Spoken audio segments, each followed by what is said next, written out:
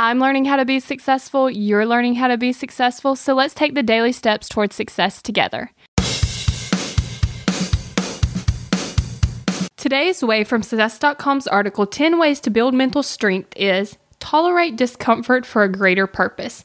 Now, this is something that's very accurate right now. See, I've been in my discomfort zone without even realizing it. I've been doing things that were out of other people's comfort zone, like starting a podcast, but it was pretty comfortable for me. I didn't know what uncomfortable felt like until I actually experienced it. It started when I had the idea to start vlogging. It was so scary. Honestly, I didn't even want to start doing it, but I just kept feeling like it was something that I should be doing. So I'm getting started. So if you're interested in seeing the behind the scenes look of what I'm doing to get my success, then make sure you add me on Snapchat.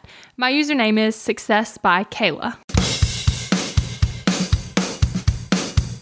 We're in this together, one step at a time.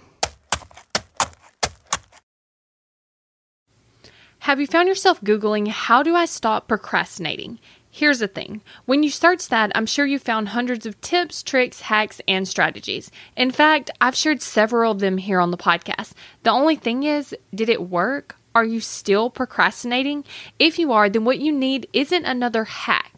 You need to focus on the actual thing that's causing you to not take action. Our thoughts control our feelings control our actions, which means if you want to change your action or inaction, you first have to change your thinking. That's exactly what we focus on in my program, Kick Procrastination. This program is designed to help you go from procrastinating on your goals to taking massive action towards achieving them.